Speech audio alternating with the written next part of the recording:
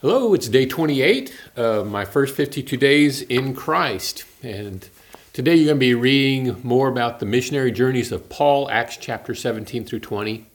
As you're reading, try to understand what Paul was like. What caused this man to work so hard at preaching the gospel?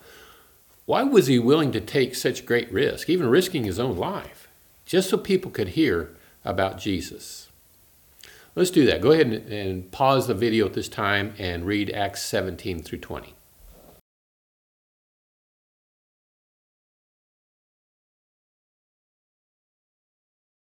Now, in your study guide, you're going to find an assignment encouraging you to be like the Bereans in Acts chapter 17 and verse 11. That verse says that these people were more noble-minded than those in Thessalonica, and they received the word with great eagerness, examining the scriptures daily to see whether these things were so.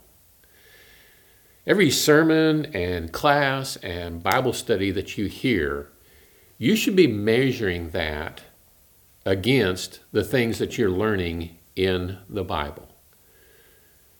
And let me clarify. My hope is not that you're going to become a hypocritical know-it-all running around correcting everything that you think is wrong. The church has enough of those already, believe me. What I want you to learn how to do is to be discerning. I want you to weigh everything that you're told carefully. Make sure that the things you're teaching and practicing are biblical. That's all. That's really what we want to accomplish with this assignment. So your last assignment for today is to give some thought to doing mission work.